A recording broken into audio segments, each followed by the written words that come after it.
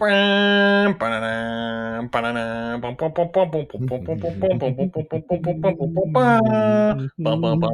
cringe speak. The galaxy has heard a mysterious broadcast, a threat of the sequel trilogy, in the sinister voice of the late Emperor Mickey. General Fannin dispatches secret agents to gather intelligence, while Kai, the last hope of the Jedi, trains for battle against the diabolical Magic Order. Meanwhile, Supreme Leader Faniners rages in search of the Phantom Emperor, determined to destroy any threat to their power.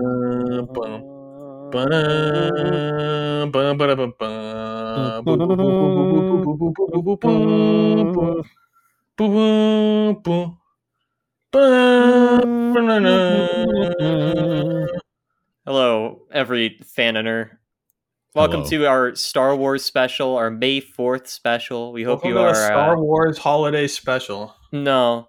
We hope that you are here enjoying the celebratory days. I know I am, because tomorrow I'm recording this the day before. We're all recording this the day before. Tomorrow I'm planning to watch all 9 Star Wars movies and live tweet about it, and you're going to see just how much I hate episodes 7 through 9. In the time you can watch 9 Star Wars movies, you can probably watch all 3 Lord of the Rings movies. You know, I could do that, but I actually care about Star Wars. Have you seen the Lord of the Rings movies? I tried. You guys are fucked up and evil. It might have not helped that I went through the extended cut. No, that's the correct way to do it. Yeah, dude, I'm not sitting through, I tried sitting through 3 hours of Lord of the Rings, but, I get why people like it. If you can sit through 3 hours of Endgame, you can sit through 3 hours of Lord of the Rings. Yeah, here's the thing. I care about what happened at Endgame. I don't give a shit about what happens in the Lord of the Rings. That's evil.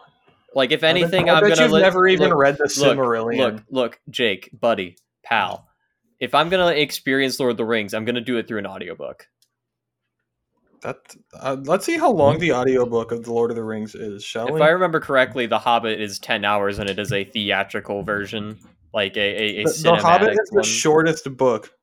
Yeah, but there is a cinematic live audio one. Lord of the Rings trilogy unabridged audiobook is 54 hours long. You see, here's the difference though. I can put that on in the background while I work on other things. Are you really going to be listening to it though? You got me there. Isn't it crazy that they released a movie in 2001 called The Two Towers and nobody thought anything of it? Anyways, so today we have a very special episode for you. Of course, today we have to do something Star Wars related. So we scrounged the internet and found something that we thought could be pretty enticing to listen to. Wait, it was Star Wars? And enticing, we mean Jacob and funny. Wait, it was Star Wars? What, did you think of Star Wars? Wait, so I wasn't supposed to get this Deep Space Nine fan fiction? Oh, god damn it. You just had to get the Deep Space Nine fan fiction. Hold on, let me find a new one. The Deep Cock 9 I found one. Okay, I'm proud of you. I posted it in fanfic links. Thank you. Alright, who's narrating? Matt. Okay. Yeah, your default narrator. Who wants to do summary? I will do all the author's note related things in summary. Okay. Mandalorian Menace by Courtesy Treflin. Something shifts in the air around them, and the next thing Din Djarin knows, he and Grogu are still in Mos Espa, but it looks different. And what's this about Jabba being alive? If Din accidentally adopts Anakin before Qui-Gon could take him to become a Jedi, well, that's definitely going to change things. It's not his fault, okay? He's new to this time traveling, a business. Chapter 1, nice. Skywalker. Something shifts in the air around them. Blah, blah, blah, blah, blah. It's a thing I just read. I don't know why they put it twice. Author's note. I'm really excited to be releasing this fanfic. I wrote all 20 chapters and 62,000 in exactly 3 weeks. I'm assuming that's words. Yeah. But it's only 25,000 words and 7 chapters, so I'm assuming it's still being updated. Probably. Yes, it was updated today. 7 hours ago. It seems like it's updated weekly. That's good. So it said something of a record, and since it's done, you'll be getting updates on whatever Tuesdays I'm not releasing something else. :D, but updates will be on every 4th Tuesday at least. Also, this was inspired by Master Quartsters. What do you mean time travel chapter 1? They said anyone can adopt their plots, so I adopted that one. I'll probably adopt a bunch of the others, but so that's neither here nor there right now, period. Capital LOL, period. End colon. End parenthesis. I know what words are. The plot is mostly the same, but not entirely. Just a heads up. Anyways, I hope y'all enjoy this time travel fix it fic, :D. P.S. There's Mandoa in here, and I put all the translations at the end. Let me know if I miss anything. _. Tilde. Amina Gilla. But the author is Courtesy... whatever. Courtesy Treflin is an account that they use for collabs written by Amina Gilla, Tirana Sorki, and Ravana Rita. They are members of the Writers Alliance. Dope. The air feels weird, staticky almost, in a way that Din Djarin can't really put into words. Grogu seems to be especially attuned to it, if the way he's perked up is any indication. Jacob is playing Grogu, by the way. What? Oh, right. I wanted to be John I want to Anthony be. Can I Mandalorian. be John Anthony Mandalorian? I want to be John Anthony Mandalorian. I want to be John Anthony. Mandalorian. Rock, paper, scissors. Rock, Okay. paper, scissors. Post in the I chat win. what you chose. I win. Count to 3. Post what you... 1, 2, 3... You can't do that! Post it in general. Oh. Look. All right, well, since you're both being naughty, maybe Sergio gets to be John Mando. Fine, Jake. You can be fucking John Anthony Mandalorian. All right, Jacob is Jonathan Anthony Mandalorian. I will be Grogu. Mandalorington, if you will. What? He's alert, far more so than usual. What? He begins to say when a strange ripples rushes over him. He blinks and suddenly the scene before his eyes shifts. The street doesn't look the same anymore, and there are people in places where they weren't before. They aren't even the same people who were just there a moment ago. What in the name of Kara is going on? Grogu, are you seeing this too? Din questions, a bit uncertainly, as he looks down at his child. He had gone to look around the city the morning after he helped Boba and everyone else drive the Pike Syndicate from the planet. He wanted to see how much damage had been done to the city before leaving Tatooine, and now none of that damage is there anymore. Grogu's answering coo of acknowledgement is surprisingly serious and apprehensive. Din can't help but fall back into automatic patterns. Give us a cue, Grogu. Ooh. Oh. And after first making sure that his cape is pulled to the side enough to shield his kid from any prying eyes, he takes in their surroundings, taking note of everything. The atmosphere in the crowd seems excited, almost, but it's a far cry from the relief that everyone was exuding a moment ago in the aftermath of the Pike Syndicate's defeat. I don't like this. Din mutters, slowly walking down the street of the marketplace, finally stopping next to an alley. He scans the crowd, but other than a few curious, interested glances, everyone is ignoring him. Which is good, because Din knows how visible he is in his Beskar Gam, and if people are overlooking him, he doesn't need to be on his guard quite as much. At times like this, he really wishes that he and Grogu could communicate better. The kid's inability to speak in any known language really makes it hard for them to figure out what together is going on. He lets the buzz of conversation sweep over him as he stands there, trying to pick out anything which might help him figure out what's going on. His first thought is that he might have been drugged, but the chances of someone sneaking up at him without him or Grogu noticing aren't very high. And then he hears the name Jabba, so he turns in the general direction of the voice and listens intently. That he invited Gardula for the Bunta Eve race. A nearby middle-aged human man is avidly saying to a few other individuals. Okay, there are two, actually 3 problems with that. 1, Jabba is dead. He's been dead for the past 5 years. 2, Bunta Eve doesn't even occur Somehow on this Jabba time of has year. returned. Third, many people don't celebrate it anymore ever since Jabba was killed. It's a Hutt holiday after all, and Din is well aware of how many were glad to be rid of the despotic Hutt. They celebrated his death. Something is very, very wrong. We might have a problem, Adika. Din murmurs, careful to keep his voice down as he glances down at the baby. He never used to talk much, but all that changed as the Grogu came into his life. Din has found it soothing, in a way, to explain everything that's happening to the kid. It sometimes helps him sort out his own thoughts at the hand of the situation. It sounds like Jabba is alive, but he's been dead for years. Grogu babbles incomprehensibly. Please babble. Hey, yo, I love the sequel trilogy. There's nothing wrong with it. I mean, it's just like a good set of movies, you know. Like the characters were really compelling. I really liked Rey. I thought that Finn was really good. They really gave him a lot of Waiting ahead new to dialogue. make a point. The point, however, is completely lost on Din. He suspects that his kid knows much more about what's happening than he does, probably because of his Jetty magic. It's still slightly aggravating, though, because as much as he would like to make a few inquiries of a passerby, he doesn't even know what to ask. Well, the date, perhaps. That's probably the only thing that wouldn't make Din seem like a complete imbecile. Walking up to a stranger and trying to clarify if Jabba is dead or not would be strange, to say the least. Although asking the date, especially the year, is also weird, he supposes. He shrugs off any feelings of unease, at least as best he can, before approaching an elderly lady who is the vendor of a fruit stand. May I ask the date? He doesn't care much for the month or day, but it's the year that catches his attention. It's 968 ARR. Sergio, what's That's- ARR for those who don't know? That's a good question because I don't know. Let me get back to you on that. Oh, after the Rusan Reformation. What's a Rusan Reformation?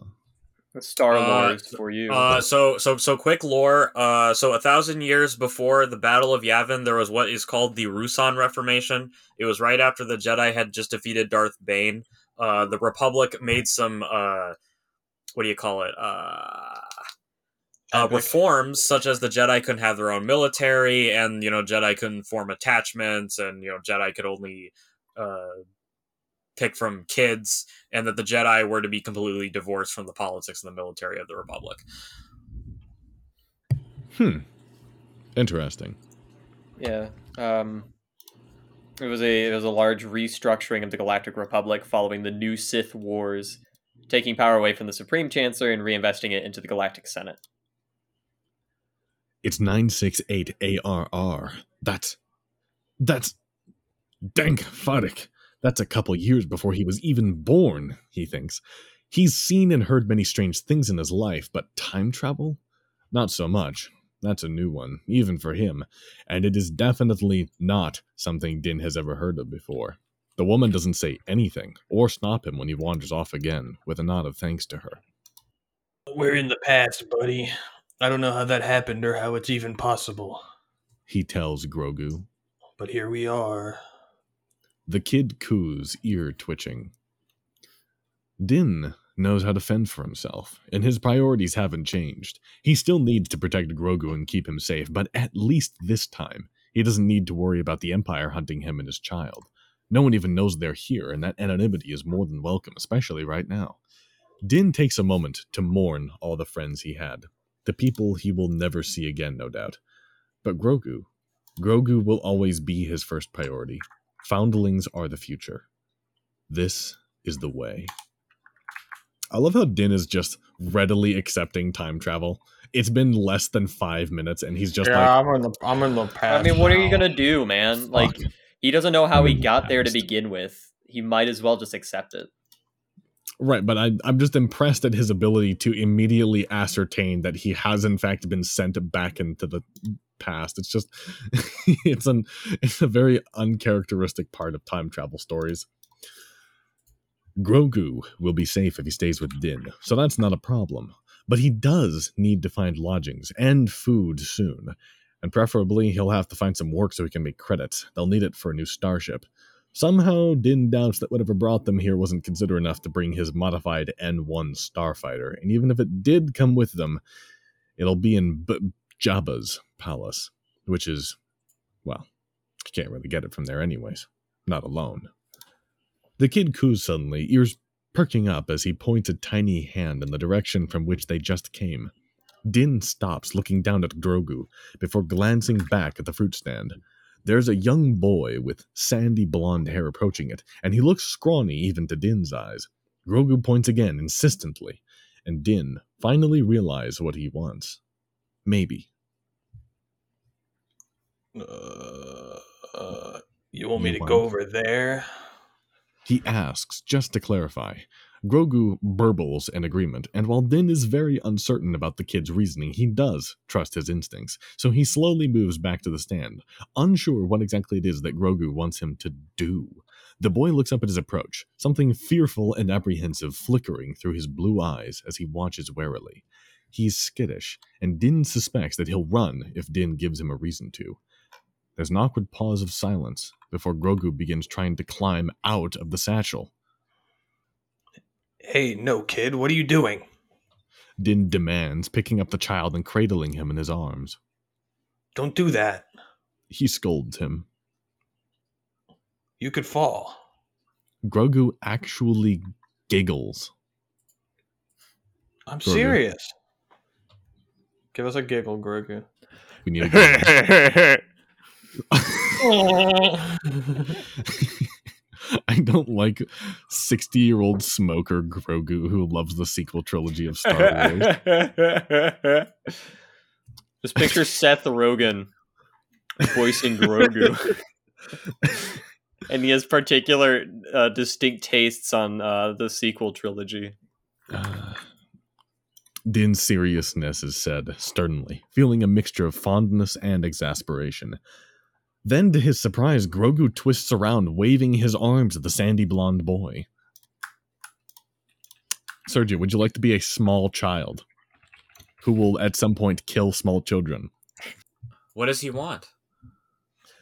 Eyeing Grogu nervously, the child asked.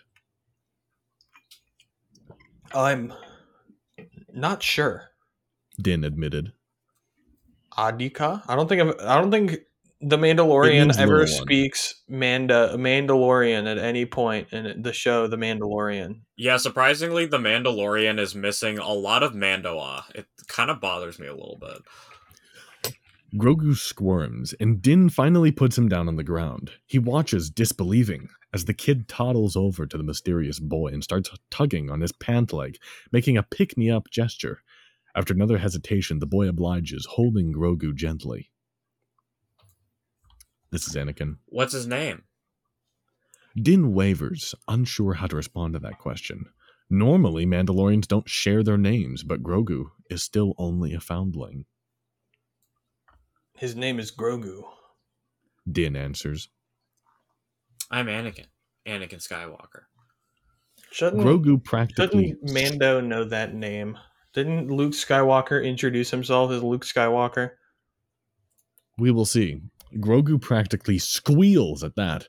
Okay, something is definitely up with him, and from the way he's acting, Din is beginning to wonder if this is somehow someone that Grogu knew in the past. That is a rather unsettling prospect, because while Din hasn't even begun to think about the ramifications of time travel or how that'll affect the galaxy, he does know that meeting someone you knew in the past before you actually met them will change things. Does it matter? Probably not.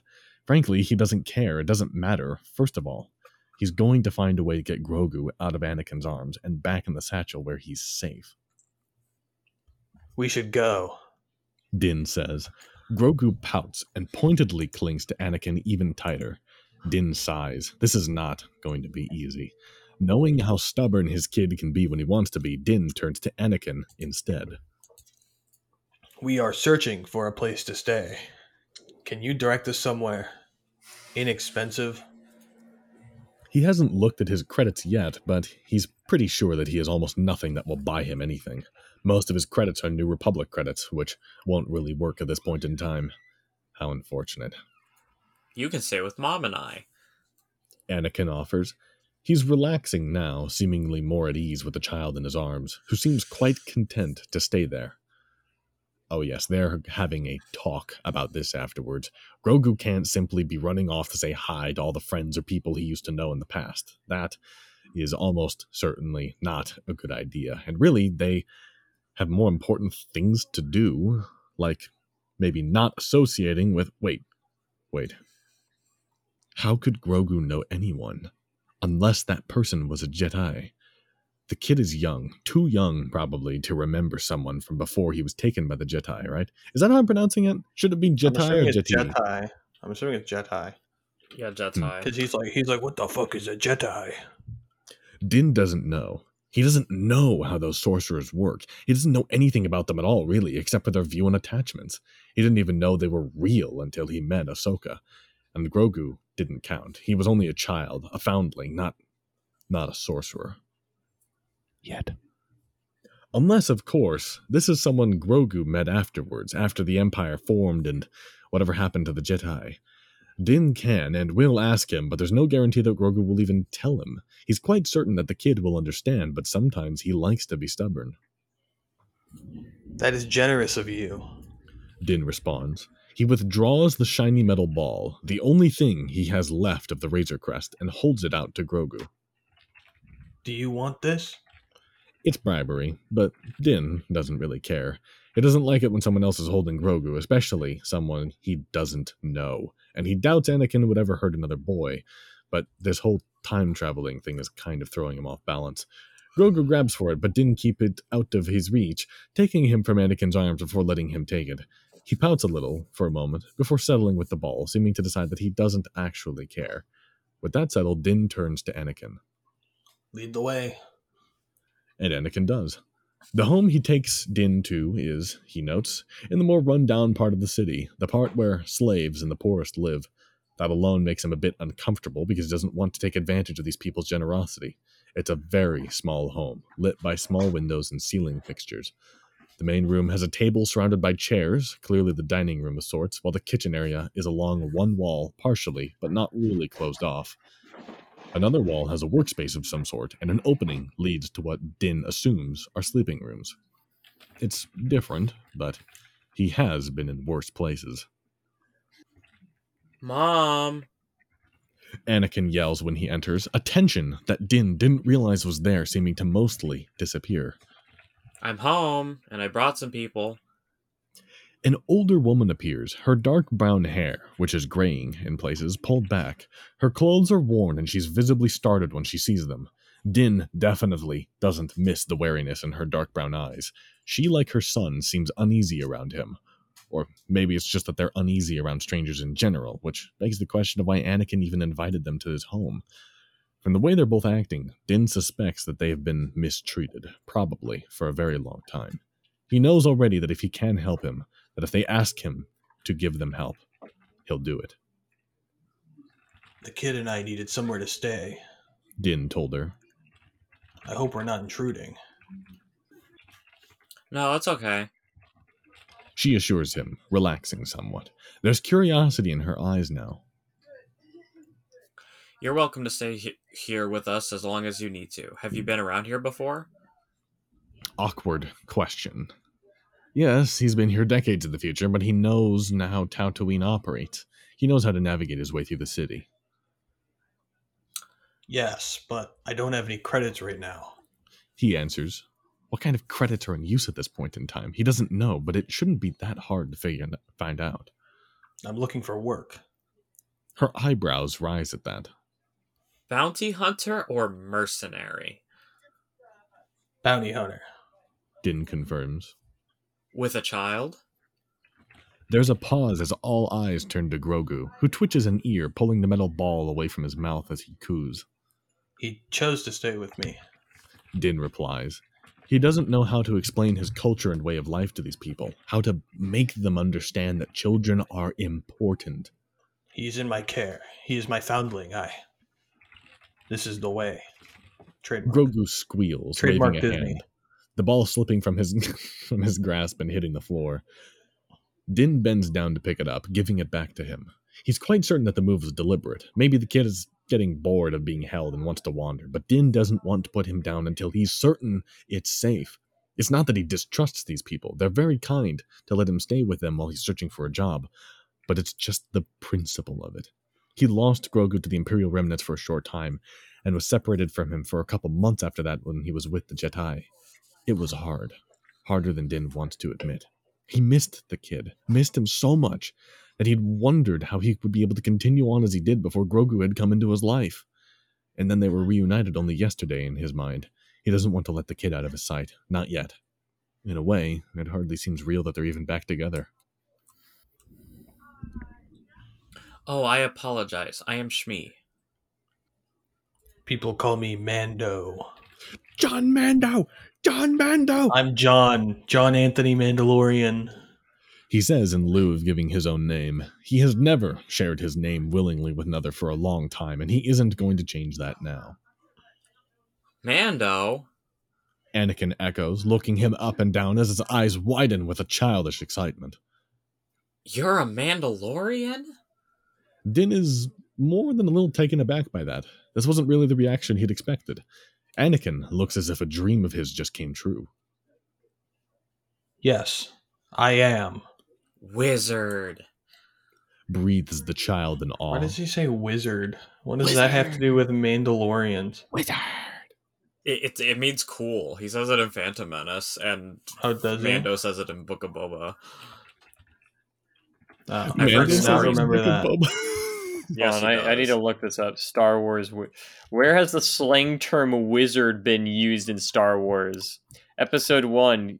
Kitster Banai remarks that Anakin's inclusion in the Bunta Eve pod race is Wizard Annie.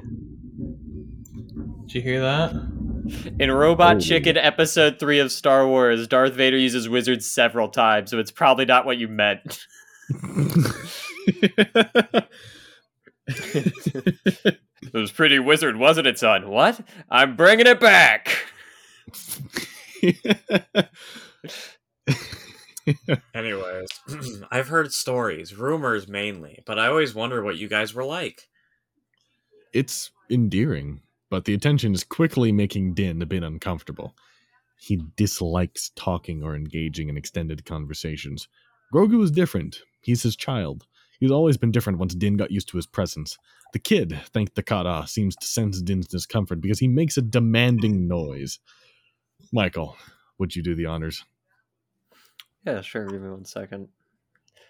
Let's see. What's something demanding? Tendies. Tendies now. Happy Meal! Nick Chicken. Din obliges, mayo. kneeling to place a 4-piece chicken McTender on the floor. Let's go! And he toddles off on a seemingly self-imposed mission to look around their dwelling. Stay close to me, Adika. Din reminds. He watches Grogu for another few moments before looking back at their hosts. Shmi is speaking to Anakin quietly, but he can't help but overhear. Let you go early. He usually doesn't do that. Anakin shrugs. He did. I think he wants to go do something else. Probably something to do with the Bunta Eve pod race. Shmi visibly tenses at the mention of it. He can't have you race in it, though. The child shakes his head, seeming unhappy. He hasn't gotten a new pod yet, and I don't think I can fix the old one. Well, stay with our guest. I will work on preparing something for the meal this evening.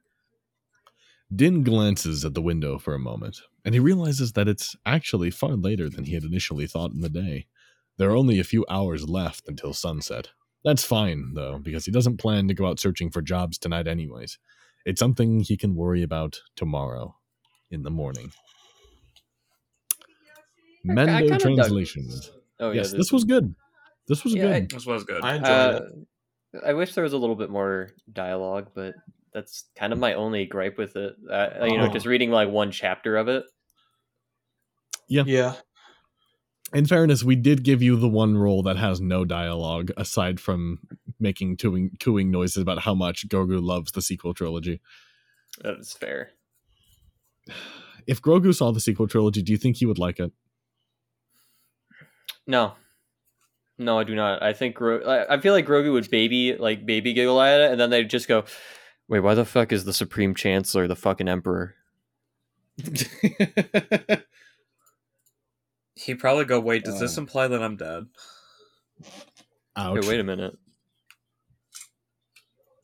I am curious. Do you think they're gonna just have Grogu die before the sequel trilogy, or do you think they're just gonna put that No, off? I think he's elsewhere. I think the same thing is going to end up happening with Ahsoka. It's like, oh, they're elsewhere. Oh, they weren't at the Jedi Temple or whatever. You gotta remember that it was specifically at the Jedi Temple.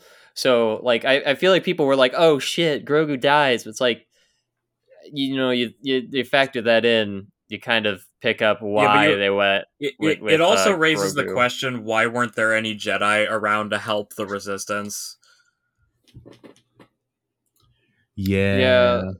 I mean, where's Space Aladdin? Where's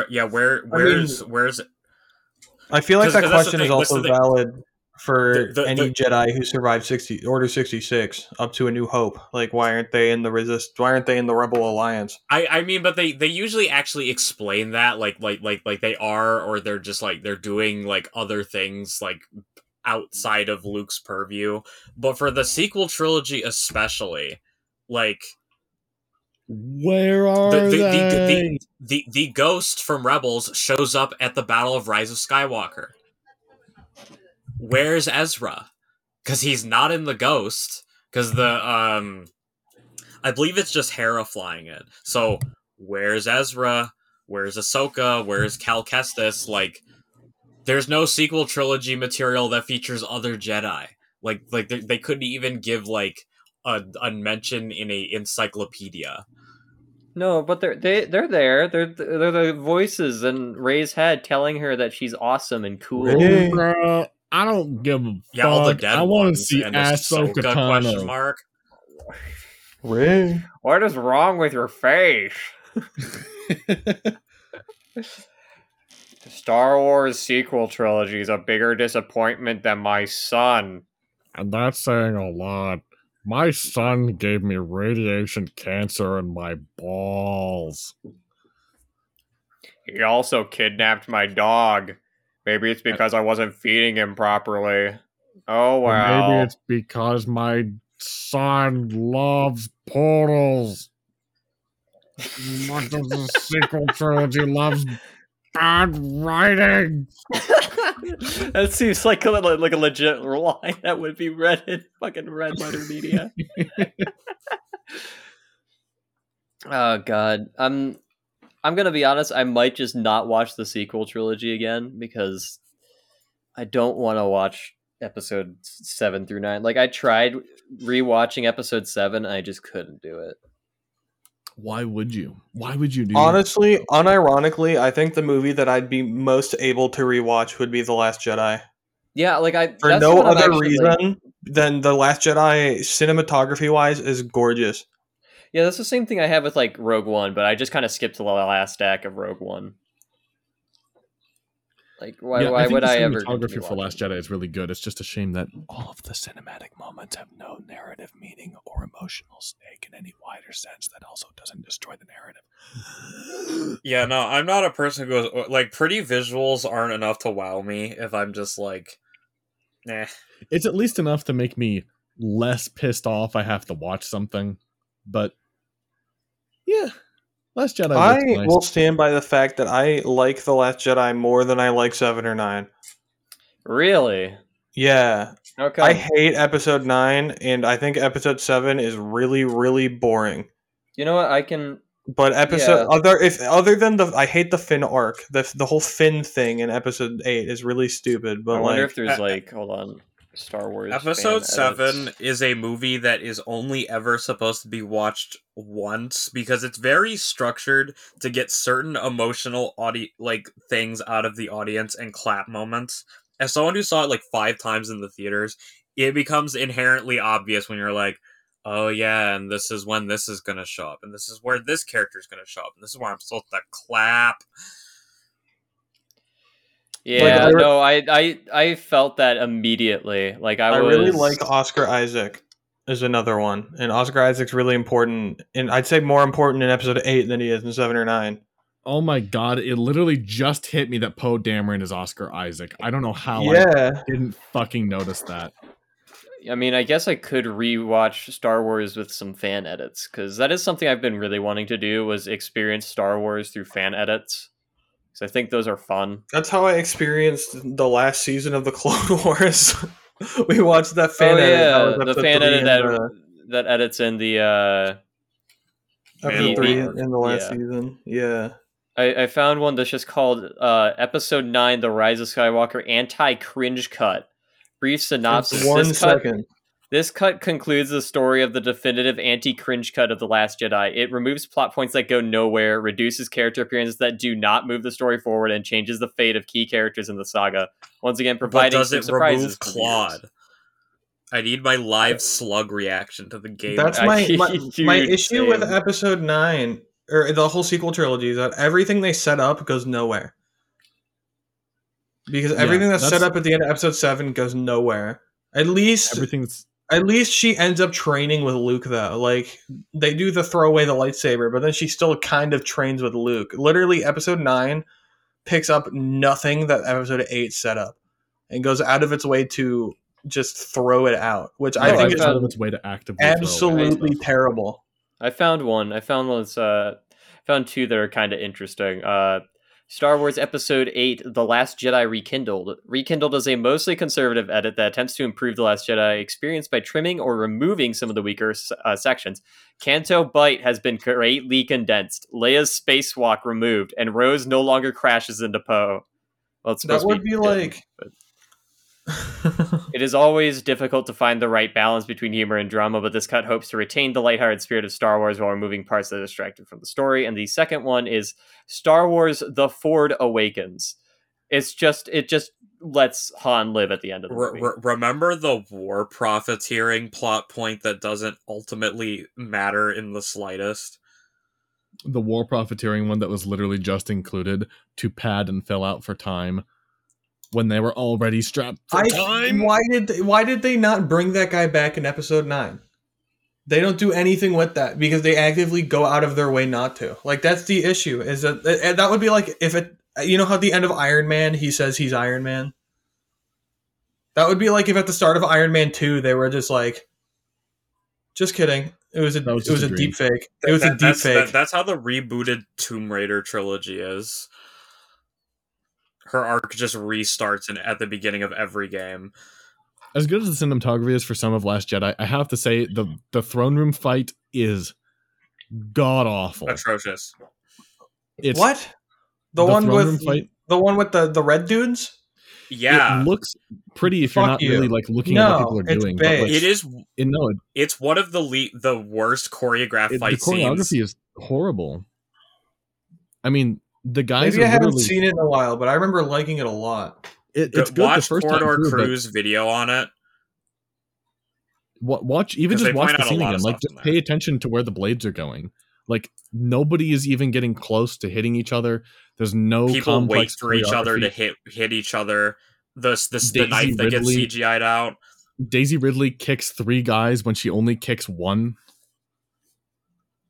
It's a really not well choreographed fight scene.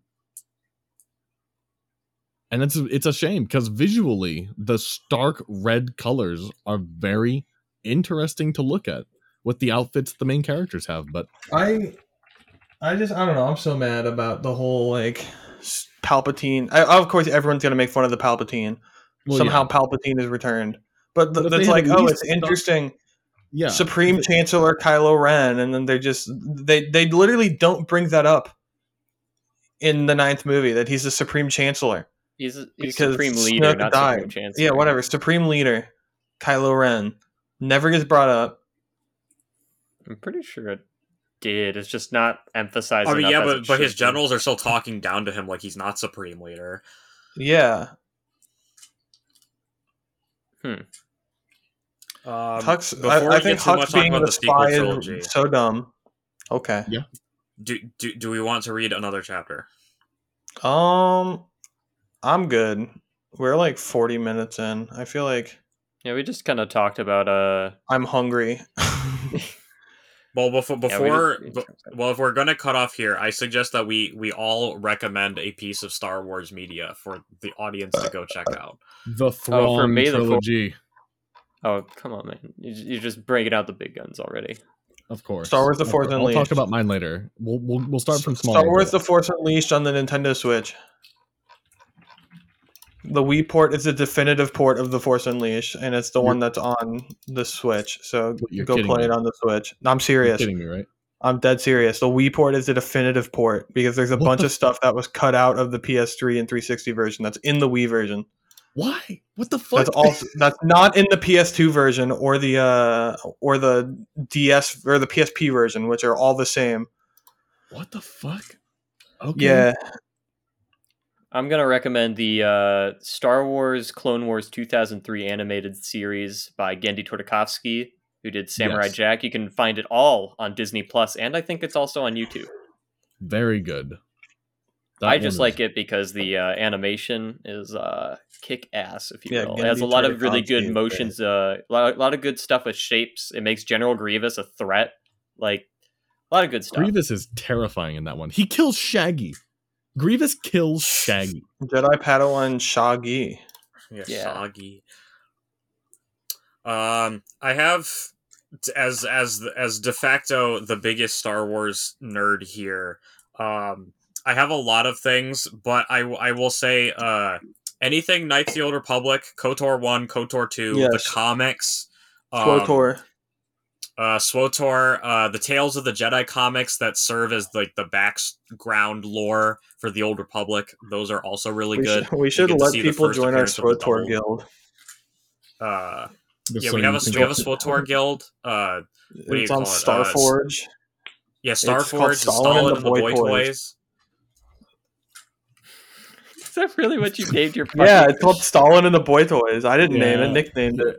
Oh, and best Star Wars authors: Timothy Zahn, Drew Karpyshyn, Timothy Chalamet.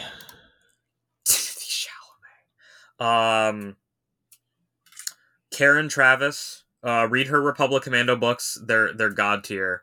I am really drawing a blank. Troy Denning is mid.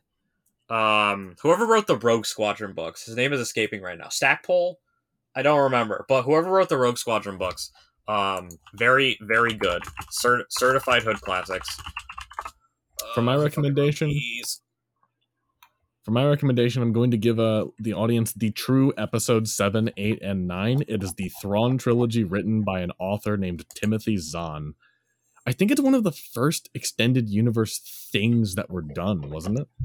No, they did a lot of comics back in the day. Novel wise, if you don't count Splinter of the Mind's Eye, which was basically just supposed to be Star Wars movie 2, the Thrawn trilogy, I believe, was the first EU novel. I believe. It was the one that started it proper. If I remember correctly. It was the proper like starting point for the post Episode 6 era. Yes, and the Thrawn trilogy is a true worthy successor to the original Star Wars trilogy. It's not perfect, but Star Wars isn't perfect either, and it introduces Mara Jade, a wonderful, wonderful, amazing character to the narrative, as well as progressing Han Solo in a way that does not turn him into a 60-year-old degenerate wash-up boomer. No, Splinter of the Mind's Eye is the first of the expanded universe.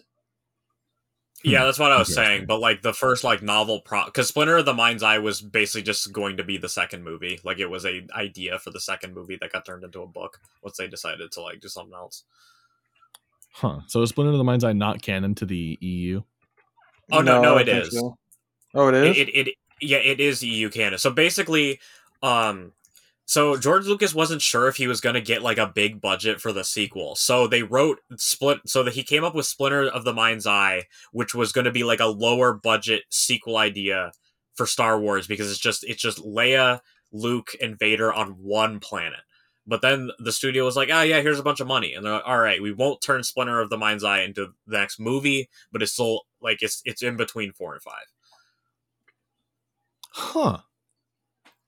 Is it good? I didn't know it was canon. I've seen Splinter of the Mind's It's- Eye, but I didn't know it was canon. It's not canon anymore, but Or back in the olden days, yeah. It's EU canon, so it's canon. Oh, that actually reminds me. Do you guys know about the theory about Darth Vader's broken neck? No. No? Okay, so if you notice in episode 5, so in episode 4, Vader has free movement of his head. He consistently moves his head back from side to side. But in episode 5 and 6, whenever Vader has to turn to talk to someone, he turns his entire body and very rarely cranes his head.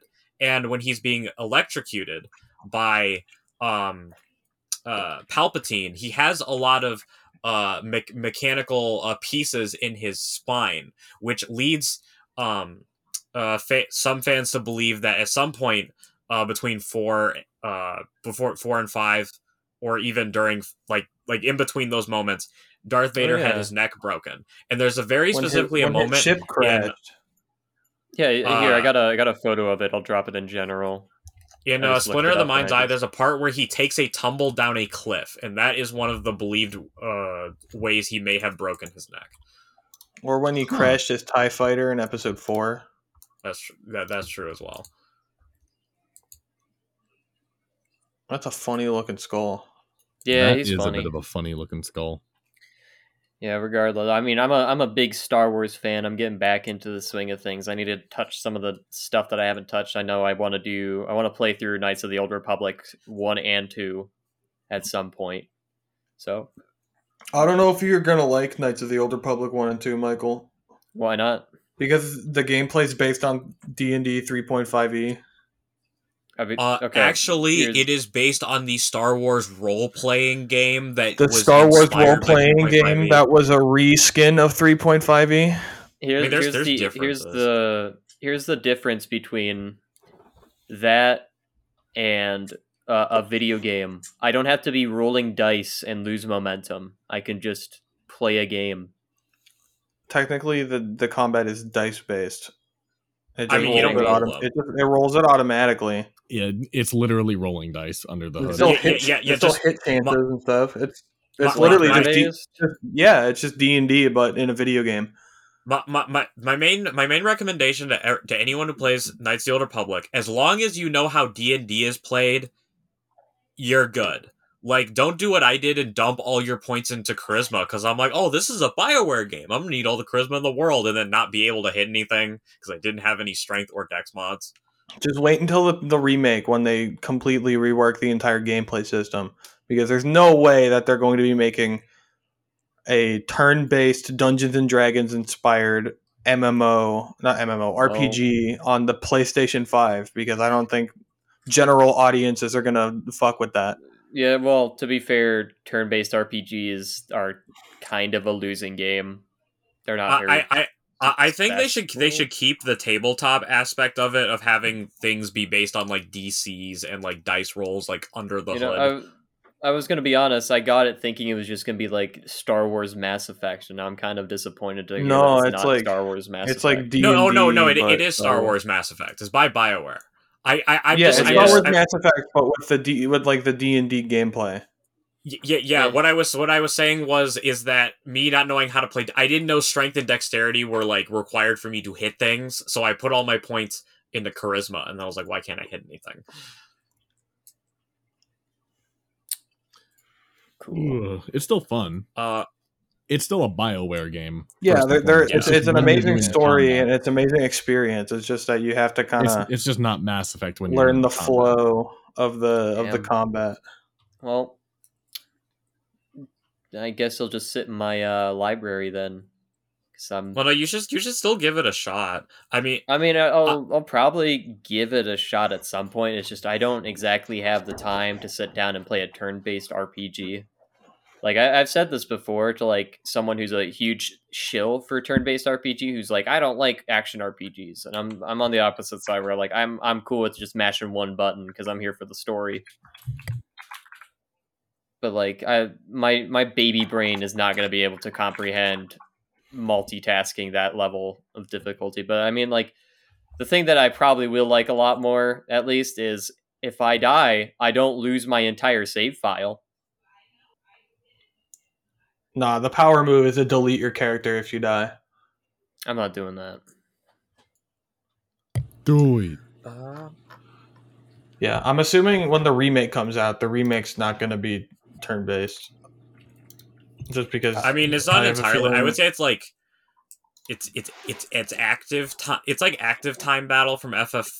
It's like the active like time battles means that like nothing to 7, me. 8, and 9 had, That I means can- nothing but to not me. really. That's still like semi turn based. I'd say, you know, I'd be down for like Xenoblade style combat. I'm gonna be real. I like Xenoblade. I don't know how to combat. describe Knights of the Old Republic's combat because nothing else plays like it. Maybe that's why it's Knights so of the Old Republic beloved. 2. Yeah, the Knights of the Old well, Republic actually, 2 plays Witcher like it. 1 is in the Knights of the Old Republic engine, and it sort of kind of plays like Knights of the Old Republic with a more like hack and slashy type vibe. It's I guess again I'll hard find to out. describe, but if you've played KOTOR 1 and you play Witcher 1, you're like, yeah, these are on the same engine. I remember watching my dad play The Witcher 1, and he just did not get it. It was really funny. It took me a while to get it. It's so freaking jank, but honestly, Witcher 1 is one of my favorite games. Despite its really janky gameplay, the I writing love janky. holds it I up. love I old played janky Witcher 1 games. for 5 minutes, and Geralt literally ran around like a drunk, inebriated, just... That's how he Like, runs there's- in The Witcher 3. I don't get the hype around The Witcher 3, I'll be honest. I hate the way that Geralt feels when he moves. Gerald of The Witcher. Gerald Witcher does not control well. He feels uncomfortable. I disagree. I think he controls fine. Roach, I hate Roach. Roach makes me want to kill people in Fortnite. In a video game. In a video game. What's about? Yeah, in Fortnite. In Fortnite. Anyways, Speaking of, there are lightsabers in Fortnite now. Yeah, and I still don't give a shit about Fortnite. I'm I sorry. do. man. Yeah, I'm a Fortnite god. nothing will get me to play Fortnite. But there's a lot of good Star Wars media out there. There's a lot of bad Star Wars media. Generally, any of the Dark Horse comics are good. Like the first, I read like the first like run of the Marvel Star Wars comics, and those were pretty ballin'. If you want something real interesting, there's a YouTuber who does fucking battle strategies for Star Wars battles, and he describes how things would have been if they just did a different strategy. It's so wild.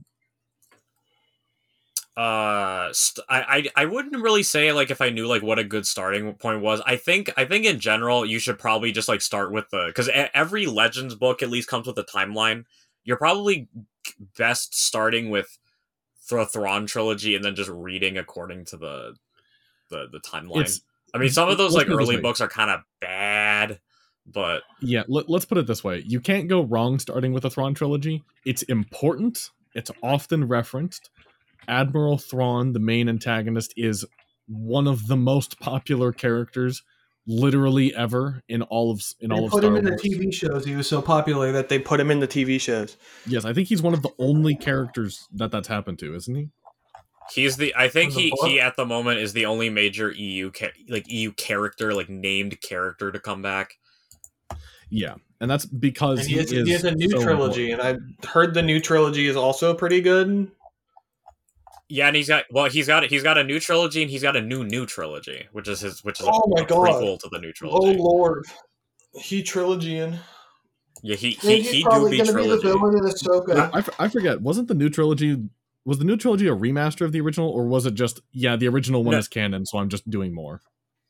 No, so the canon Thrawn trilogy, which is just a book called Thrawn, Thrawn Alliances, and then Treason, I believe it is basically Thrawn's backstory for Rebels. It's him during like right after episode 3 leading up to Rebels. You get a little flashback into where he teamed up with Anakin during the Clone Wars, and then the new Thrawn trilogy takes place while he was in the Chiss Military Academy before the trilogy I just mentioned. Interesting, but I think Timothy Zahn, the author. Go ahead. As someone who spoke to Timothy Zahn at a convention, he personally considers in his head all of his Thrawn books to be canon. Like the character journey that Thrawn that goes through all of his books in his mind are like part of like one timeline. So like just because like the Thrawn trilogy never happened. He very much sees canon Thrawn eventually growing into the Thrawn trilogy, which Disney looks like they're basically going to do their own Thrawn trilogy in the TV shows. My guess there's is that they're gonna Mhm. if they don't literally show it, they're gonna act the same way that they do with the Old Republic, where it's like the Old Republic isn't canon, but unless they contradict anything, it's in the timeline. Yeah, there's Yeah, still kinda- room for the Thrawn trilogy to happen in Disney canon. Because we got the Imperial Remnant, we got Luke, Leia, and Han running around. They haven't been ruined yet. Jason Solo hasn't been born. Oh If wait, we no, get he's not called Jason 1,000 Solo anymore. If we get a 1,000 subscribers on YouTube, Sergio will bring back his Star Wars D&D campaign. With was that the And that's where we're ending the episode. oh.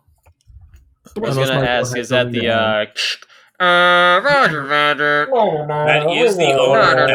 Roger, Roger. Roger. That is Roger. the origin of Niner Niner. Gotcha. Anyways, I love men.